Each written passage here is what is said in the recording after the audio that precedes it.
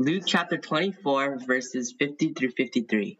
Then he led them out as far as Bethany, and lifting up his hands, he blessed them. While he blessed them, he parted from them and was carried up into heaven. And they worshipped him and returned to Jerusalem with great joy, and were continually in the temple of blessing God. Acts chapter 1, verses 1 through 11. In the first book of Theophilus, I have dealt with all that Jesus began to do and teach until the day when he was taken up, after he had given commands through the Holy Spirit to the apostles whom he had chosen. To them he presented himself alive after his suffering by many proofs, appearing to them during 40 days and speaking about the kingdom of God. And while staying with them, he ordered them not to depart from Jerusalem, but to wait for the promise of the Father, which he said, "You heard from me, for John baptized with water, but you will be baptized with the Holy Spirit not many days from now." So when they had come together, they asked him, "Lord, will you at this time restore the kingdom to Israel?" He said to them, "It is not for you to know times or seasons that the Father has fixed by his own authority. But you will receive power when the Holy Spirit has come upon you, and you will be my witness in Jerusalem and in all Judea and Samaria, and to the ends of the earth." And when he said these things as they were looking on, he was lifted up, and the cloud took him out of their sight. And while they were gazing into heaven as he went up, behold, two men stood by them in white robes, and said, "Men of Galilee, why do you stand looking into heaven? This Jesus, who was taken up from you into heaven, will come in the same way as you saw him go into heaven." Good morning, everyone. It's good to see all of you here this morning once again. Praise be to God for his infinite love for you and for me. It's humbling to know that the Lord knows everything about us, our past, present, and future.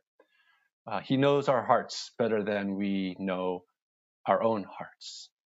And yet he still chose to forgive us and to love us.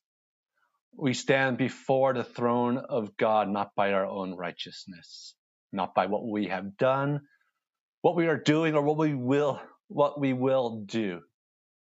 We do not stand before God because of our mistakes and our sins, but we stand before God on the righteousness of Jesus alone. It is to him that we cling. It is he who is in our midst. It is he who we fellowship with. It is he who loves and leads us. It is he who we speak with and listen to. Christ and Christ alone has cleansed us. That is why we are here today. That is why we can worship him. That is why we can be with brothers and sisters in Christ and continue to love one another, to walk the path of righteousness together, and to know that this path will have many, many obstacles. This path will have the enemy waiting, lying in wait for us to make us stumble. The enemy will be there to separate us as well, but we will stand firm. We will walk hand in hand together, for our prize is Jesus and Jesus alone. And as we walk together hand in hand and love each other hand in hand, we can encourage one another and see Christ alive in our midst. Praise be to God who allows us to gather like this.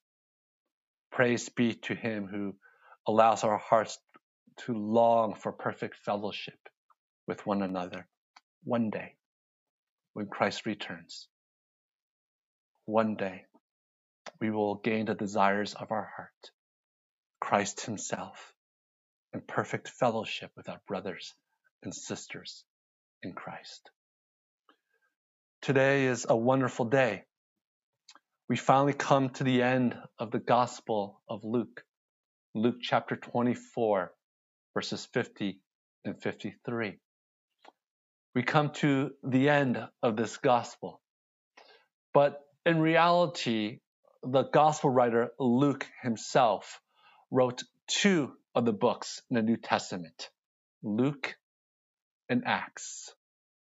In fact, you could say that this Luke is simply part 1 of his account of what he saw, and Acts is book 2.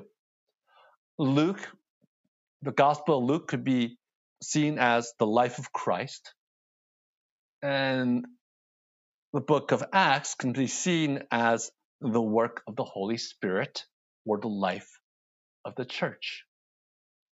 And so in the New Testament that we have today, we have the order of Matthew, Mark, Luke, John, and then Acts. And that's sort of the way the fathers sort of put the books together, the synoptic gospels, Matthew, Mark, and Luke, and then John's gospel. But in many ways, it would have been very nice to see the book of Acts come right after the book of Luke, because these two run together. And Luke is very much aware of what he's doing in the book of Acts when he says, listen, Theophilus, in my first book, I talked about all that Jesus did, all that Jesus taught, and all that he had commanded for us to do. And then in the book of Acts, he starts to proceed and say, well, let me tell you what happens after Jesus had spent his 40 days here in his resurrected body and when he ascended into heaven. And so we have this wonderful, wonderful narrative that Luke is giving us in Luke Acts about this transition from the time of Christ to the time of the Holy Spirit. We as God's people in redemptive history, we live in the time of the Holy Spirit. We do not live in the time of Noah. We do not live in the time of the flood or after the flood. We do not live in the time of Abraham. We do not live in that time where Abraham is roaming looking for the land. We do not live in the time of Moses, where we are under the law of Moses, trying to figure out what we should sacrifice and what these sacrifices actually mean and how efficacious these sacrifices are. And neither do we live in the time of the exile, where people are wondering, when is God going to speak again? We live in a very special time in history, and a very special time in redemptive history. We live in the time of the Holy Spirit. And this time of the Holy Spirit, Jesus himself, when he resurrected from the dead, when he lived among the apostles and the disciples for 40 days, he taught them and prepared them for this next epic, this next chapter of how God was to deal with his people. Last 2 weeks or so, we went and saw how Jesus was teaching his disciples, was teaching the 2 men on the road to Emmaus all of the scriptures. He was trying to tell them that the Old Testament itself was basically their story as well. That they were, in fact, the ones who had gained the inheritance or the promises of the old covenants. That Jesus himself was the fulfillment of the priesthood. Who would be the priest who could offer this perfect sacrifice? What would be the perfect sacrifice? Well, it was Jesus as the priest. Jesus is the one who offered the sacrifice, and Jesus himself was the sacrifice. Who would be the prophet that the Old Testament was talking about that would return and speak the very words of God? Well, it was Jesus who came to fulfill the role of the prophet. Jesus himself is the only one who spoke the words, and Jesus himself in bodily form is the way, the truth, and the life. Truth came in Jesus not simply in propositional sentences, but truth came in the flesh as a person a relationship. That truth is not simply words, but truth is a person. Fulfillment of the Old Testament. And thirdly, who would be the king? Who would be the king in the line of David, who would rule righteously over us and eventually would rule over all of the lands? And the answer to that was Jesus. Jesus himself is the prophet, the priest, and the king that the Old Testament was talking about. We talked a little bit about this in our Romans Bible study the previous week. And the question was sort of, what does it mean that Jesus is the Messiah? What does it mean that he is the one who saves all people? The word Messiah is very simple. It simply means the anointed one. Those who have been poured oil on their heads and have been given sort of a special office or a special role in God's kingdom. In the Old Testament, it was simple. There was either a prophet, as we talked about, a priest, as we talked about, or a king. Those were the only three positions that were anointed in God's eyes to rule over the people, to be God's mouthpiece, to be the one who interceded before God at offering sacrifices. And so when Jesus came as a Messiah, well, which one was he? The prophet, the priest, or the king? Was he more like David? Was he more like Moses? Who was he? And the answer that Jesus gives us as he talks with his disciples, as he talks with the men on Emmaus, is that he's all three. He is the ultimate Messiah, prophet, priest, and king in one. The second thing we learned is the message that Jesus wanted us to have for all the peoples, for us to preach and to teach the people about repentance and forgiveness of sins.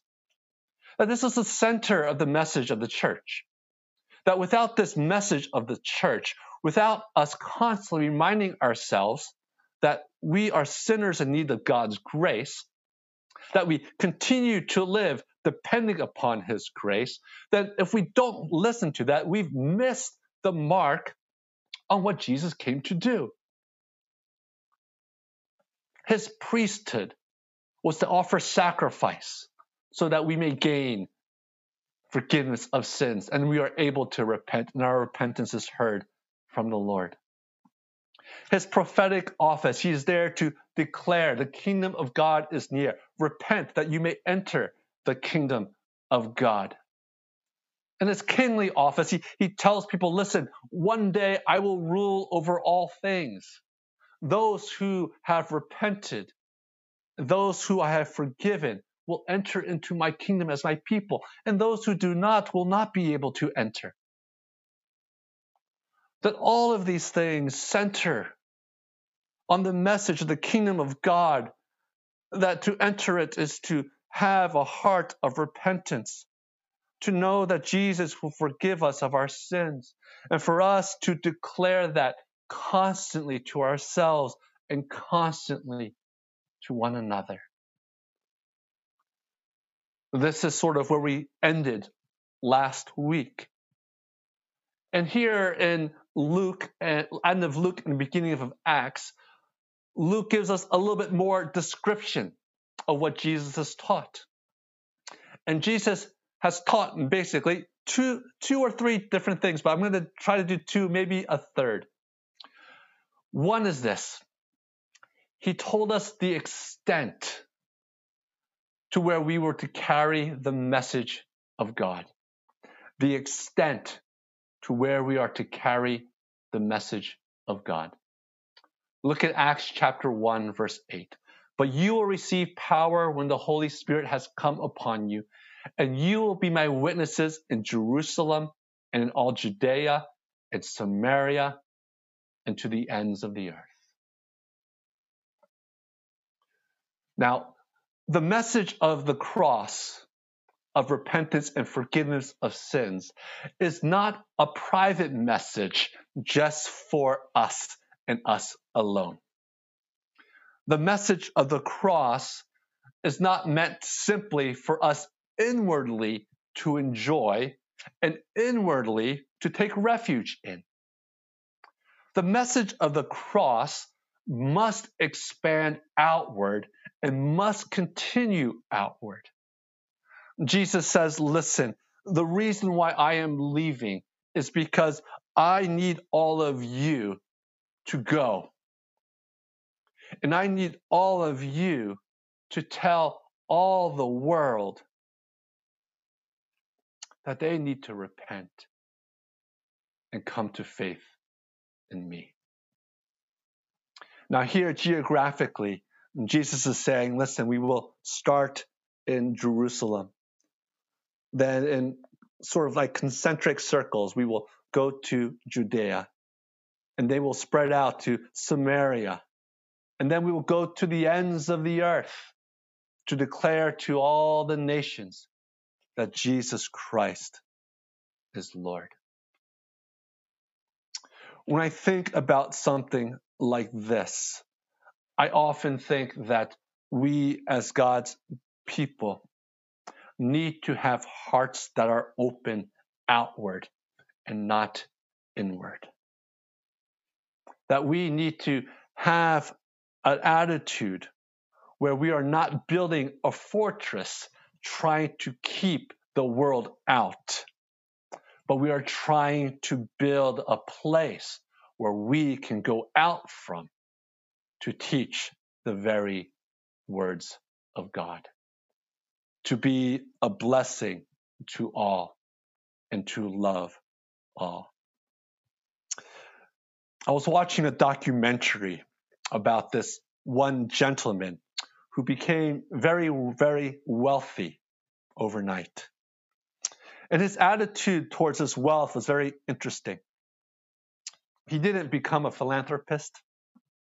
He didn't want to share his wealth or to help others with his wealth. But instead, he built this concrete house with fences, with security. And it was sort of impenetrable fortress that he built and that he sort of just buried himself in. No one knew where he was. No one knew what he was doing. He took the wealth that he had and he selfishly selfishly took it simply all for himself. I think in many ways, when we have the gospel of Jesus, is that sometimes we take the gospel and we take it for ourselves and we keep it to ourselves.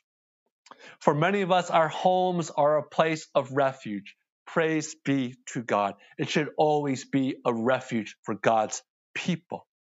But when our home becomes simply a fortress that keeps all of the elements out, then we have, in a sense, are starting to fail what we are doing, because already in our heads, in our hearts, we are thinking that no one or nothing should be able to come and penetrate our homes.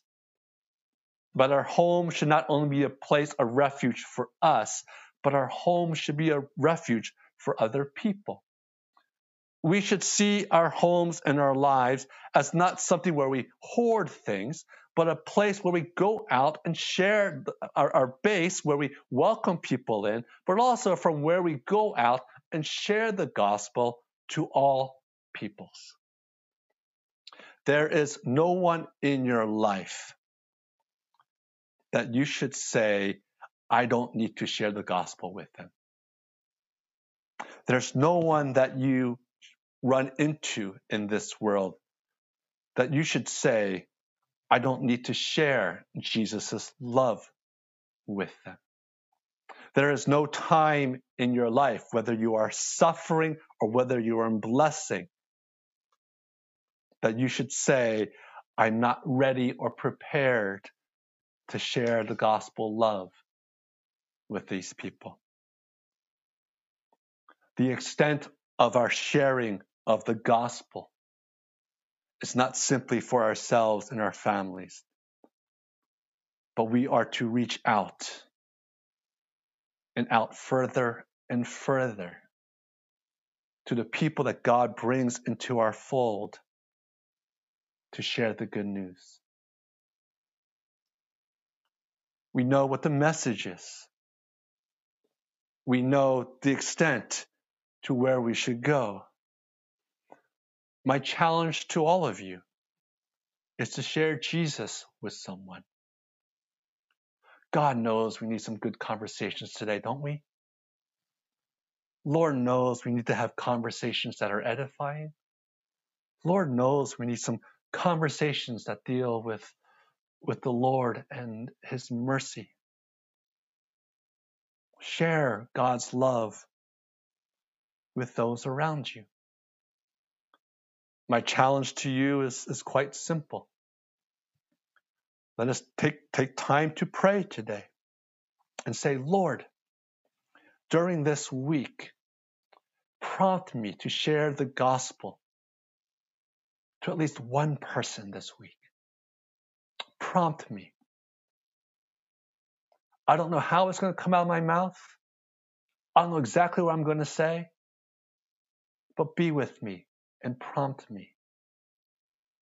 This world, in a sense, the ends of the world has come to us. Be it face to face, be it through Zoom, be it through social media, whatever it may be. Our duty is to share the news of Jesus to all. Point 2, we might think that Jesus himself, why'd you leave? Wouldn't it have been wonderful if Jesus stayed on this earth after his resurrection, built his kingdom in Jerusalem, set up his throne room, and then people from the ends of the earth can come and worship him? God had a different plan, though. God knew that in order for all people to come to know him, they needed to have a change of heart. And in order for them to have that change of heart, Jesus had to go so the Holy Spirit can come. And this Holy Spirit that comes, this third person in the Trinity, comes to God's people and enables them to repent and believe. Without the Holy Spirit, you and I cannot believe in Christ. But with the Holy Spirit, we can believe in Christ. And not only that, the Holy Spirit's role is to empower God's people to be his witnesses. In Acts chapter 1 and Luke, in the end of Luke, the focus by the gospel writer is the purpose of the Holy Spirit is to send you out to be witnesses.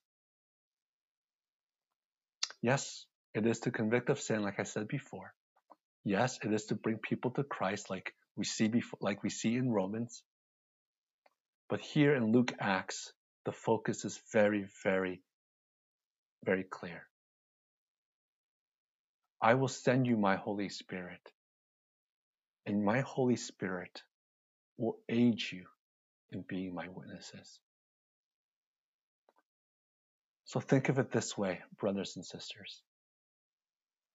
God places his Holy Spirit in his people, and then he scatters them. He scatters them to the ends of the earth, that each and every one of us may be witnesses of his grace and witnesses of his mercy.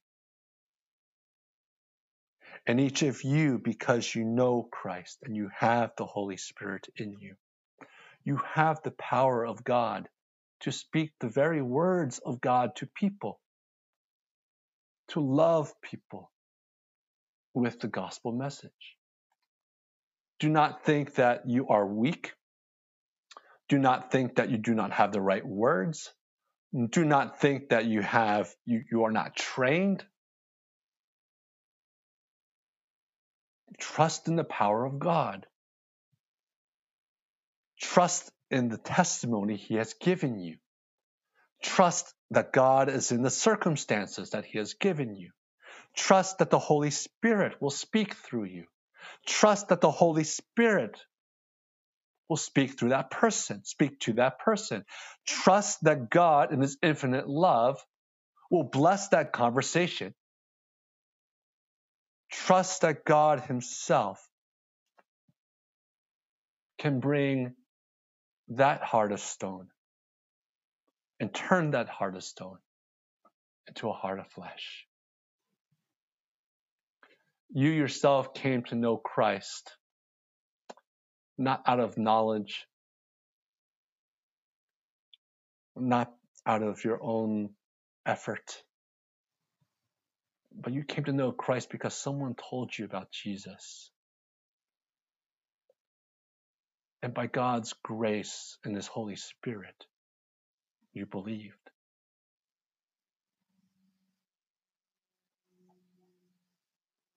The end of the Gospel of Luke, the beginning of Acts, is our marching orders. Just like the end of Matthew with the Great Commission. The end of the Gospels ends with the imperative. You go and make disciples. You go and share God's word. You go and talk about repentance and forgiveness of sin. All of what I wrote to tell you about your Savior and how much he loves you comes down to these marching orders. Go and tell people about the love of Christ. Brothers and sisters, praise be to God for all that he has done. Praise be to God for his Spirit that lives in you and me. We are here today to be his soldiers, his messengers. People are in need of the good news. They really are. And no matter how imperfectly you share the news, it's okay. God will use you. No matter how much you feel like you've strayed from God, share. God will still use you. For God's word is a testimony in and of itself. God's word has the power to bring people unto faith. Praise be to him. Let us pray. Gracious Heavenly Father, we thank you for your love and your mercy in all things. We thank you, Lord, for your word that you have given and bestowed upon your people. Your word and your word alone is truth. There's no doubt about that. And Lord, when we read your gospel ends with your disciples going out and sharing and declaring the good news of Jesus. And Lord, that message pertains to us today. Forgive us, Lord, for hoarding the good news of Jesus. Forgive us, Lord, of not seeing others, Lord, as people who need to hear the gospel of Christ. Forgive us, Lord, for not wanting to suffer. Forgive us, Lord, for being ashamed. But Lord, instead, help us to honor you, to love you, and to share that love with others. Lord, we know that we will fail miserably in many ways, but that's okay. For your love for us is greater than those failures. May your name be praised and praised alone. In Christ's name we ask these things. Amen.